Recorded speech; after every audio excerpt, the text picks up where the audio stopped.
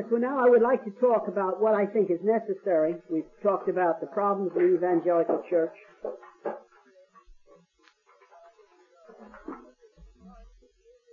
And I mentioned at the end of the last lecture one of the things that I do think is a real problem, and that is the fact that we have, in the evangelical church, confused the middle class norms and the biblical absolutes for so long that I'm afraid that with the rise of any establishment elite, that the evangelicals would not say anything, not rock the boat, as long as their own lifestyle was not threatened. And I choose the word lifestyle here, the word lifestyle rather than doctrines. I think this is really where the thing rests. As long as our own lifestyle would not be threatened, I'd be afraid that we wouldn't raise our voice. Now, I think we can say for what is needed for to speak into an age like ours, going all the way back from the first lecture onward, of analyzing where it has come from on the philosophic side, on the scientific side. I think that we can sum up what is needed for a generation like ours in speaking of two contents and two realities. Two contents and two realities. And I feel that if we're really going to face the generation that is before us, and if we are going to effectively preach to such a generation of ours, that both of these contents and both of these realities must be present. Now, the first content, is a clear doctrinal content. There must be a clear doctrinal position. I'm talking the central things of Christianity. These must be really clearly held by the evangelical people, even those who have some differences among themselves, that we might consider important. Yet, nevertheless, the evangelical group is the evangelical group, and the central things of the Christian faith must hold a really clear doctrinal position. In other words, there must be an orthodoxy of doctrine. An orthodoxy of doctrine. This carries certain things with it. It carries with it, of course, and I don't need to say that here, and yet I will add it for the sake of completeness, that there must be no mixture with liberal theology. We mustn't allow liberal theology, which is an entirely different system, as I gave in my critique of liberalism in the midst of the lecture. It's an entirely different system. We mustn't have any mixture between the liberal doctrines and the historic Christian position. There just mustn't be any mixture. Then at the same time, I think we must be careful not to fall into what I call evangelical Kierkegaardianism. And that is evangelicals drifting without knowing it into the area of the thinking in a dichotomy. And I think one of the most subtle things in this, and one that can come very easily without people ever realizing that what is happening, is the attitude of saying, don't ask questions, just believe. And we must recognize that this is a remnant of Platonic thinking. It's something to do with some sort of Platonic emphasis in evangelicalism. And we must acknowledge with some tears that there's been too much of the Platonic in evangelicalism. But certainly in an age like ours, we mustn't fall into the dichotomy, because you see, as soon as you say this, as soon as you say, don't ask questions, just believe. In reality, as soon as you say this, don't ask questions, just believe. In reality, we are upstairs. We're separating the Christian faith from history. We're separating it from that which is open to discussion. And if we're not careful, what we do is just make it into another kind of a trip. You can have an Eastern religious trip, or you can have this kind of a trip, but they're both trips. So you've got to be awfully careful. And especially among the evangelicals who are highly emotionally orientated, and have been.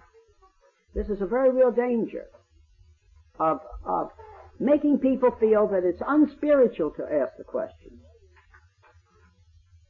It's falling into some kind of an upstairs mysticism, rather than the whole man being involved in the salvation. It drifts almost always into minimizing the Scriptures and putting the emphasis on something else, on experience, manifestation, on something other than Scripture. But all these things do the same thing. It's minimizing of this in favor of this, and it's putting a dichotomy between them instead of keeping them in the unity, as I showed at the Reformation. They kept them in the unity, and as such, it's our own particular danger of an evangelical Kierkegaardianism. Another thing that we can do if that falls into an evangelical Kierkegaardianism is in any way minimizing the content of the message. Now, it doesn't mean that we have to make our distinctive doctrines, as those that are Presbyterian, equal with the things in which all of our Christian brothers have in common. I'm not saying this. We aren't to spend our lifetime over smaller points in the midst of a world being afire, though we're to stress our distinctives at the proper places. But nevertheless, in general, the diminishing of content is, as an evangelical form of Kierkegaardianism, it is a tendency to move upstairs. Another thing which I think has practical repercussions is that is the evangelical leaders who praise Karl Barth. I would say World Aflame was a good book in many, many ways. I think it's the best book that Billy Graham has written in many, many ways. But one place where it really made me sick when I read it, and I mean that too, I don't mean just sick, but it upset me, was the fact of where several times he comes back and he praises Karl Barth. Without realizing that Karl Barth may be passé now, and so you can praise him safely in a way, which I think is what's often in these men's minds. But that he really is Barth, what really was the one who opened the door in the whole existential theology. So we just must not praise Karl Barth. Now, this doesn't say you mean you have to attribute everything, a lot of things to him that he didn't say. You've got to be fair with a man. You've got to be honest with a man. But nevertheless, you have to say in the essence of his system, he was the one who opened the door.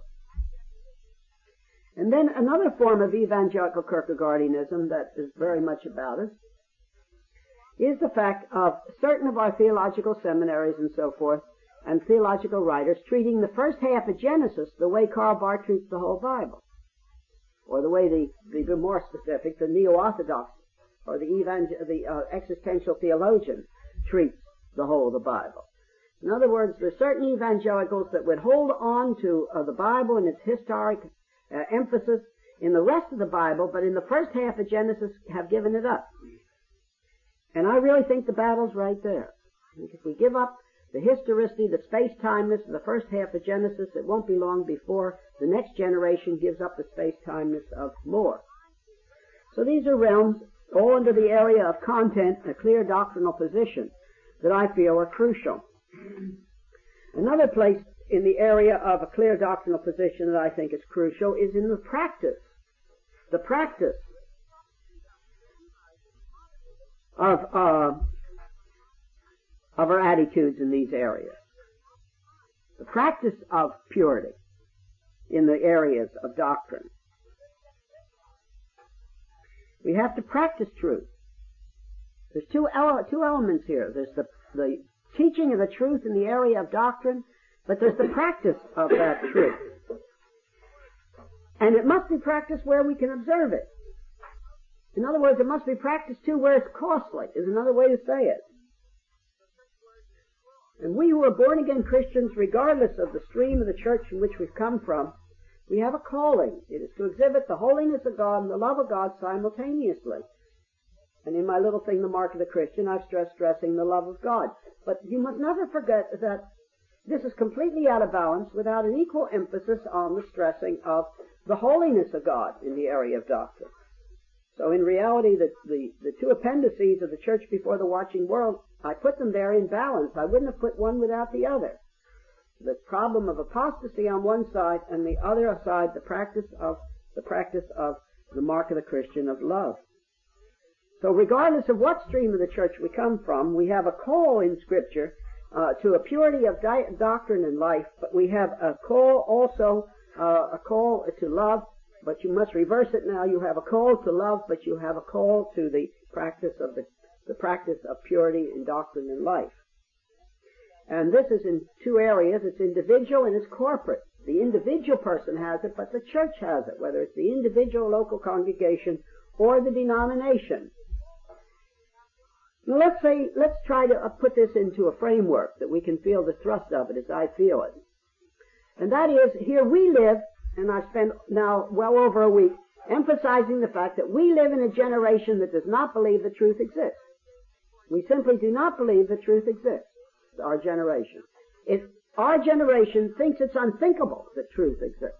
More than this, I've emphasized the fact that this is the mark of our generation, it's acceptance of the dichotomy, the pessimism that they don't expect anybody to find a unified field of knowledge in which all of knowledge and all of life would be good.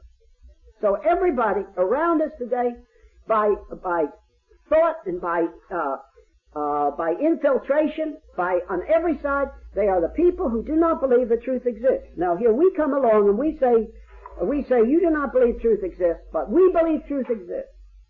And not only do we believe truth exists, but we believe that we can verbalize the truth to you.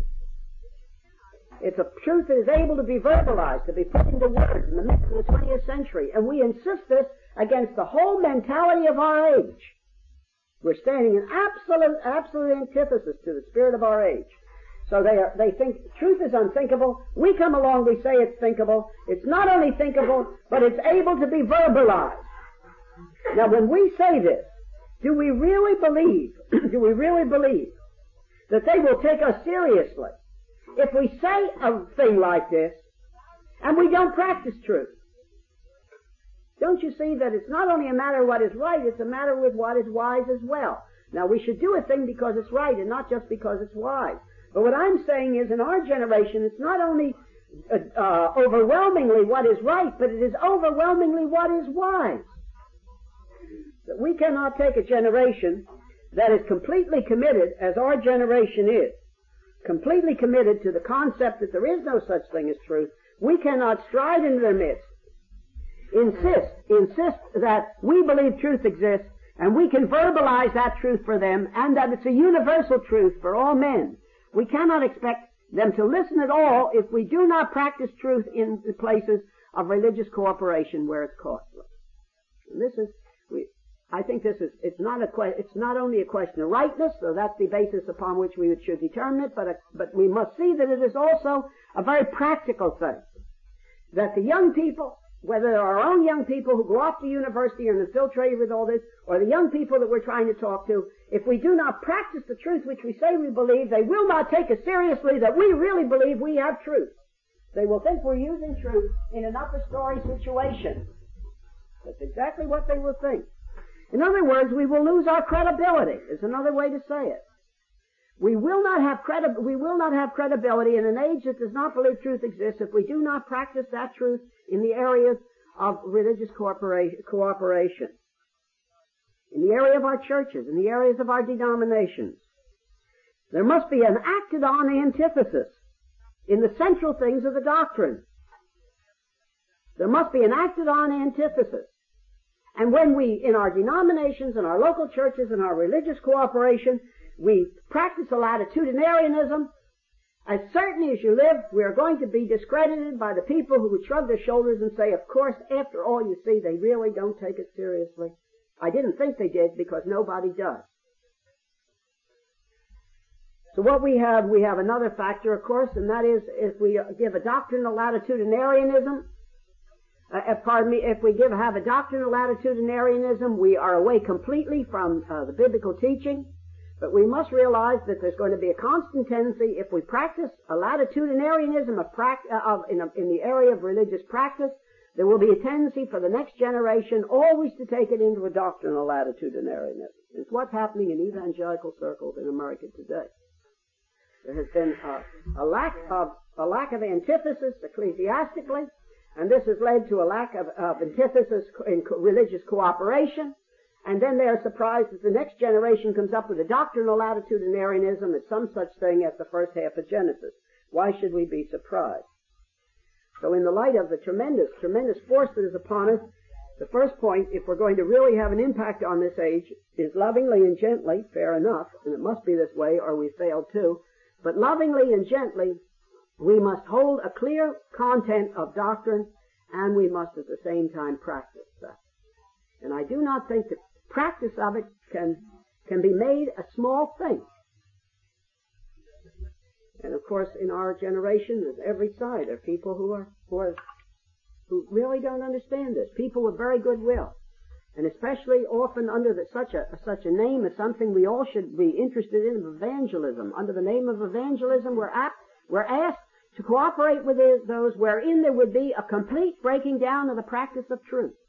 And as I say, I'm not speaking on the high level today of what is right, though that's my central interest. I'm simply speaking that even if it wasn't a question of what is biblical, it is a question of credibility with our generation that does not believe the truth exists. I think it's one long step down the road as men get caught in this. So that's the first content. The second content is giving honest answers to honest questions. We must understand there is no dichotomy. There is no dichotomy between the religious and the spiritual and the intellectual. We must allow nobody to build up a concept of a dichotomy between these. They go together. They're a unit. They're a unit. Christianity is not just upper story. It is lower story too. And Christianity is a unity, wherein there's no dichotomy between the spiritual and the intellectual. And after we're born again, the whole man belongs to Christ. And that includes the intellect as well as what is more usually thought of as, in quotation marks, as a spiritual. There must be no dichotomy, no separation between the intellectual or the cultural, and the spiritual. They're a unity. If we have truth, we should be able to answer questions. If we have truth, we should be able to answer questions. And when you examine the ministry of Paul and you examine the ministry of Christ, they answered questions. You never forget. Paul spent his lifetime answering questions. He was in the marketplace. He was in the synagogue. He was on Mars Hill. In his letters he answered questions. Paul was a man who was a man who gave answers to questions. But so did Christ. If you read the Gospels with this in mind, how much of his ministry, how many of the parables that he taught, how much of his teaching came as a direct response of some question he was asked, and he answered the question. He answered the question. You can think of Paul. There's just 3 places that I find in the New Testament where Paul spoke to the men who were Gentiles, men without the Bible, without any Jews being present. And I think it's very instructive as you take these 3 places. The first was when he was preaching in Lystra, in the book of Acts. The second when he was on Mars Hill in the book of Acts. And both of these were interrupted. The Lystra one was interrupted more quickly than the one on Mars Hill. He gets a little further in the one on Mars Hill. But the place where he's not interrupted, happily, is the first portions of the book of Romans. There he is not interrupted. And if you examine them, he starts the same way in each place. The other two were interrupted, but he begins the same way in all 3 places. And he was answering questions of the Greek and the Roman world, because he believed there was such a thing as truth. People often say, but didn't Jesus say you have to become as a little child to be saved? But they don't understand this. This does not mean that you don't ask questions. If anybody's ever had anything to do with raising a child, the children ask more questions than anybody. My own children were the ones who asked me harder questions than any university student ever asked me as they were growing up. A little child asks questions. It simply means that when we are faced with that which is good and sufficient, that we do as a little child accept it. It does not mean that we are to be upper story people. So I think along with the content of a good and clear doctrinal position and the practice of truth, there must be also the content, if we're going to reach a generation like ours, there must be also the content of being willing to answer questions. We are not dealing with transcendental thought. Transcendental thought is an upper story phenomenon. Transcendental thought starts with a vapid mind, or a vacant mind, to be kinder. It starts with a vacant mind. Christianity's meditation and Christianity's worship does not begin with a vacant mind. It begins with the truths of the Scripture. It's a very different thing. Meditation means fastening your minds upon the truths of the Scripture and in prayer seeking a true in fellowship with God. But that's a very, very different thing from transcendental thought. So we must be careful not simply to make our words sound like, and our spiritual words in quotation marks, sound like transcendental thought by removing it from the giving of honest answers to honest questions. It takes compassion to learn how to answer the questions of our generation. And it takes some keeping up. It is not possible to go to theological seminary, even a good theological seminary, for 3 years and get all the answers to all the questions you're going to need for the next 60 years of your ministry if Jesus doesn't come back first. That's not possible. Things change. Things change. The questions change. I'm intensely amazed at the way questions change every 3 or 4 or 5 years in a place like La Brie. You have certain kinds of questions. 5 years later, you have other kind of questions. The answers are the unchangeable answers of the gospel. But you've got to learn to relate these unchangeable answers of the gospel to a changing set of questions. So the questions we're getting in La Brie today are titanically different than what we got 5 years ago. I'll be very interested to go to Yale and see what kind of questions you get there. But all of us who work in the university circles, whatever universities we go to, we all agree that the questions have shifted. Now, it takes compassion to learn how to give answers to questions. It requires no compassion at all to give canned answers. You can give that without it only being half awake. So it's like pushing a button. So somebody asks a question and you just simply give a canned answer. But this is not compassion. And the real problem is, do we have compassion enough to do the hard work to give the answers to the questions? Believe me, it is hard work. It is hard work. It means reading when you're on the aeroplanes. It means reading when you're on the train. My family often complained I read all during our vacations. Well, maybe I read too much at certain points in the vacations. But on the other hand, neither could I have given the answers to the questions I've given if I hadn't worked consistently. We're not to sit under a tree and merely enjoy the cool breezes. We're really in a battle, and people are lost. And how seriously do we take their loss? And if we really take that they're serious, if we seriously take their loss, it requires hard work of a lifetime to give honest answers to honest questions.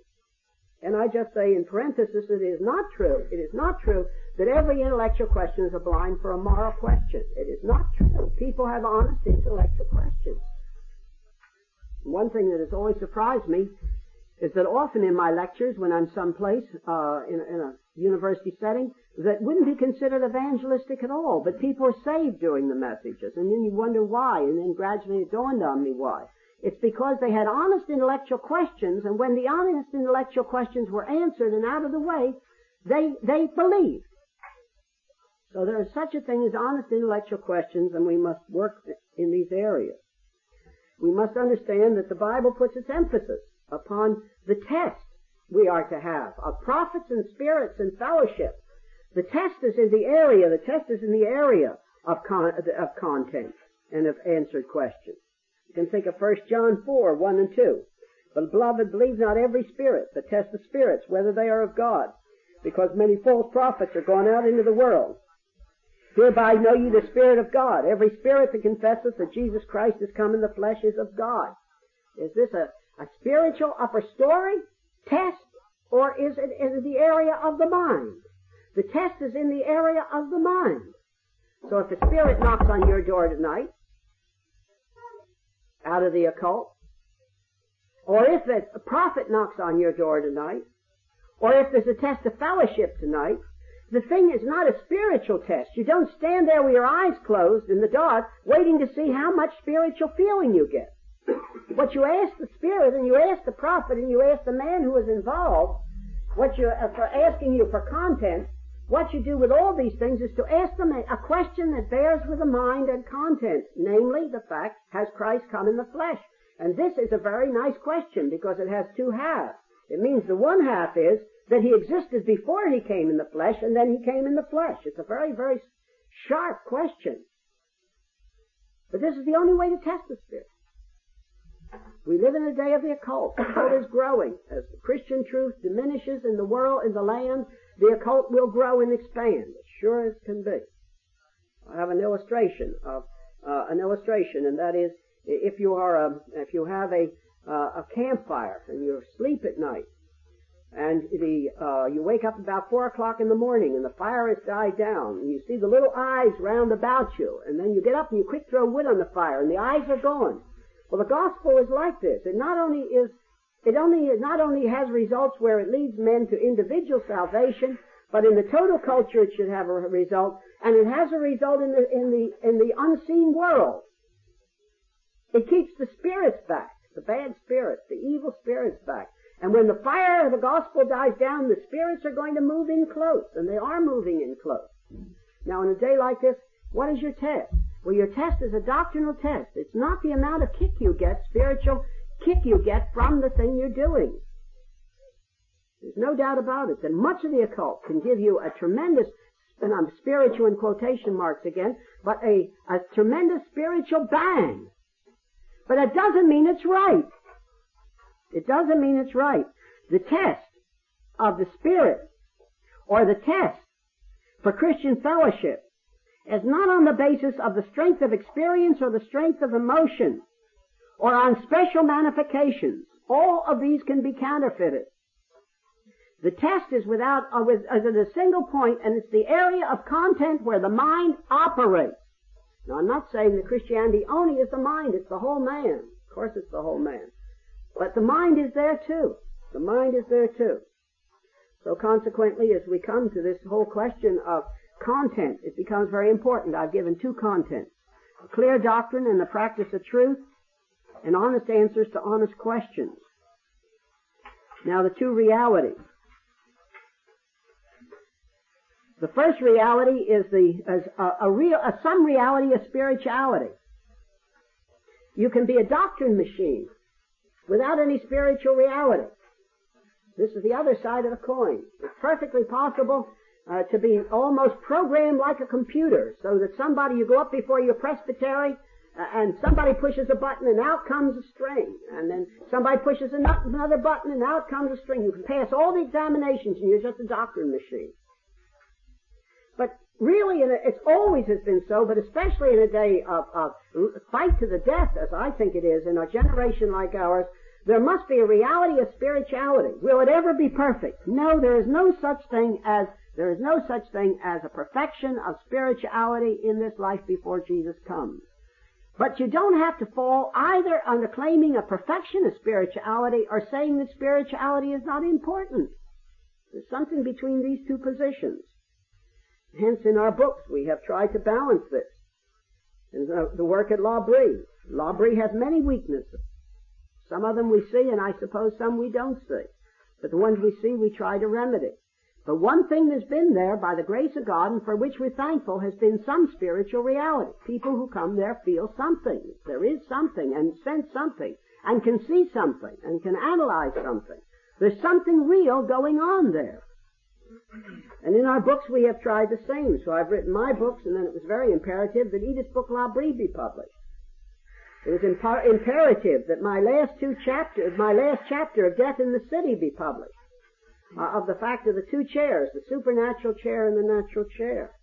It was absolutely imperative at a certain point in the books, the L'Abri books coming out, that True Spirituality be published. The whole thing of the book publishing thing out of L'Abri by Edith and myself would be nothing, I would say, if it didn't include something like true spirituality as well as he is there and he's not silent. The two things must go hand in hand. And this was very real to me. Back in 1951, 1952, I had been a missionary for 5 years in Europe and a pastor for 10 years in America before that.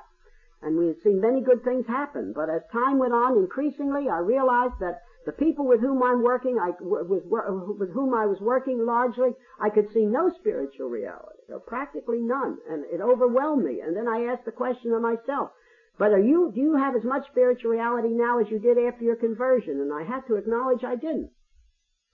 And I took about a month, 2 months, and I just walked out in the mountains, and I told Edith, you better pray, because really I'm going back and I want to find out to the core what's wrong here. So I went all the way back to my agnosticism. And I asked the same questions I asked as agnostic to see if I'd made a mistake in becoming a Christian. And I concluded I had not become a mistake, more certainly than ever.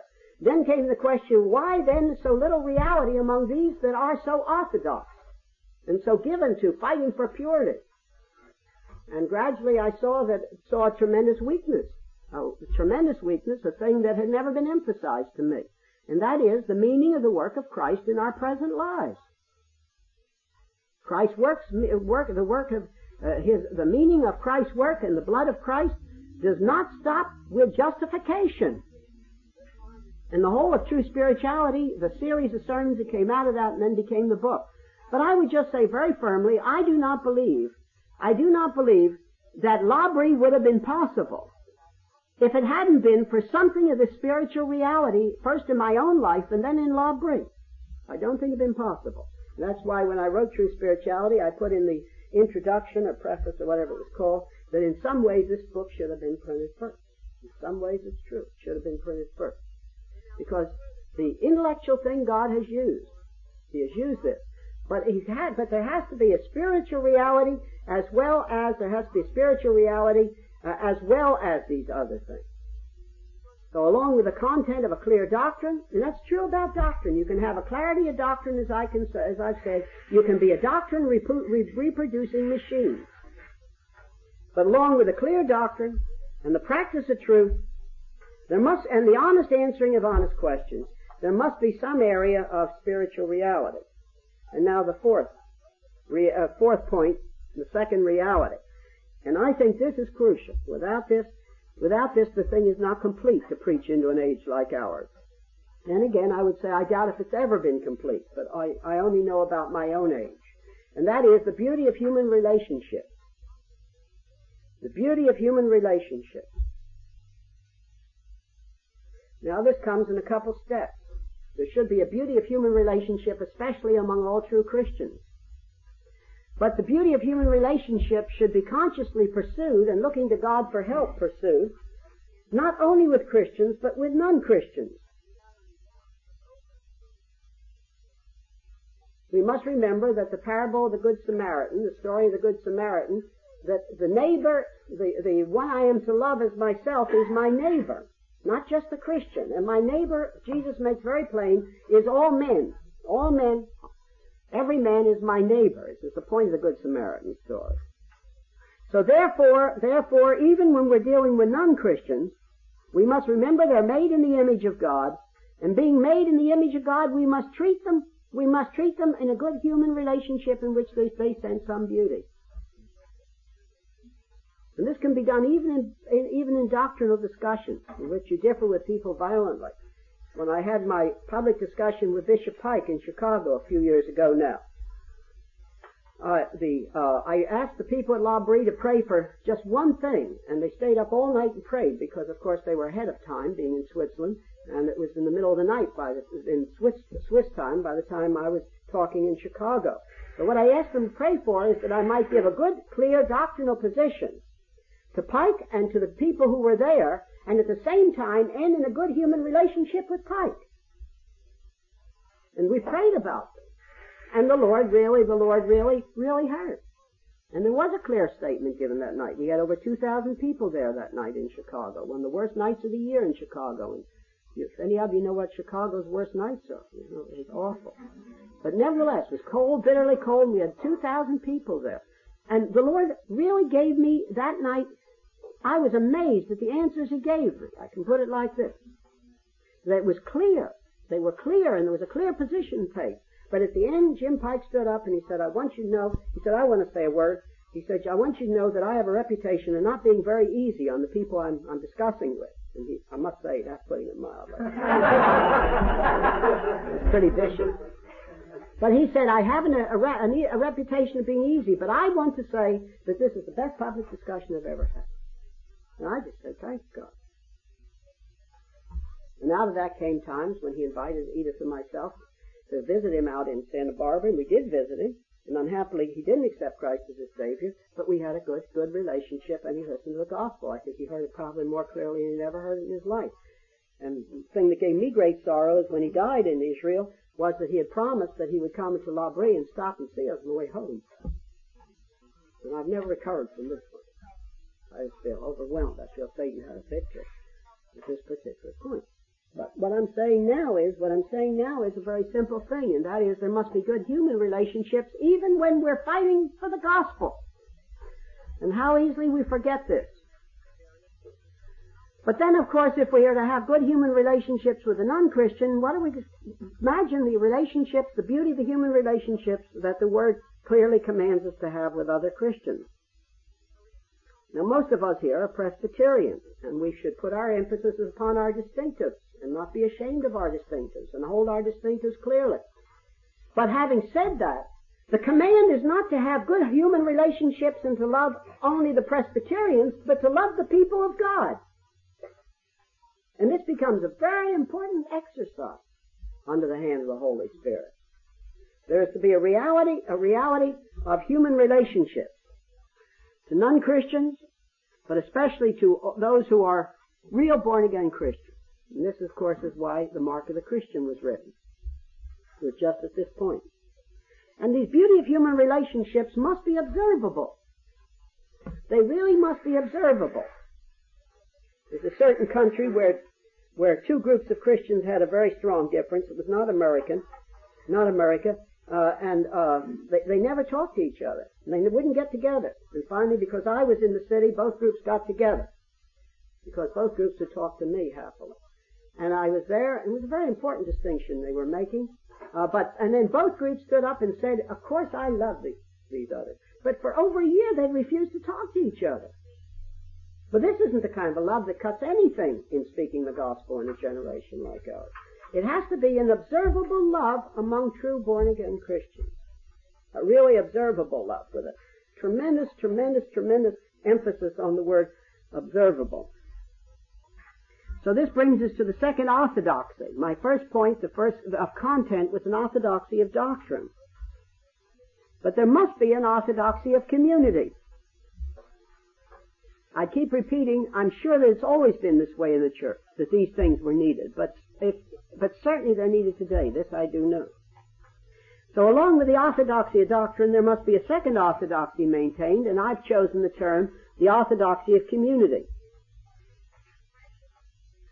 Now, as we think of our local churches, we must ask a question, and that is, are our local churches, do they show an orthodoxy of community? And we mustn't make rapid, snap decisions. And yet, nevertheless, being in our individual Bible-believing churches, we do have to be honest and ask the question.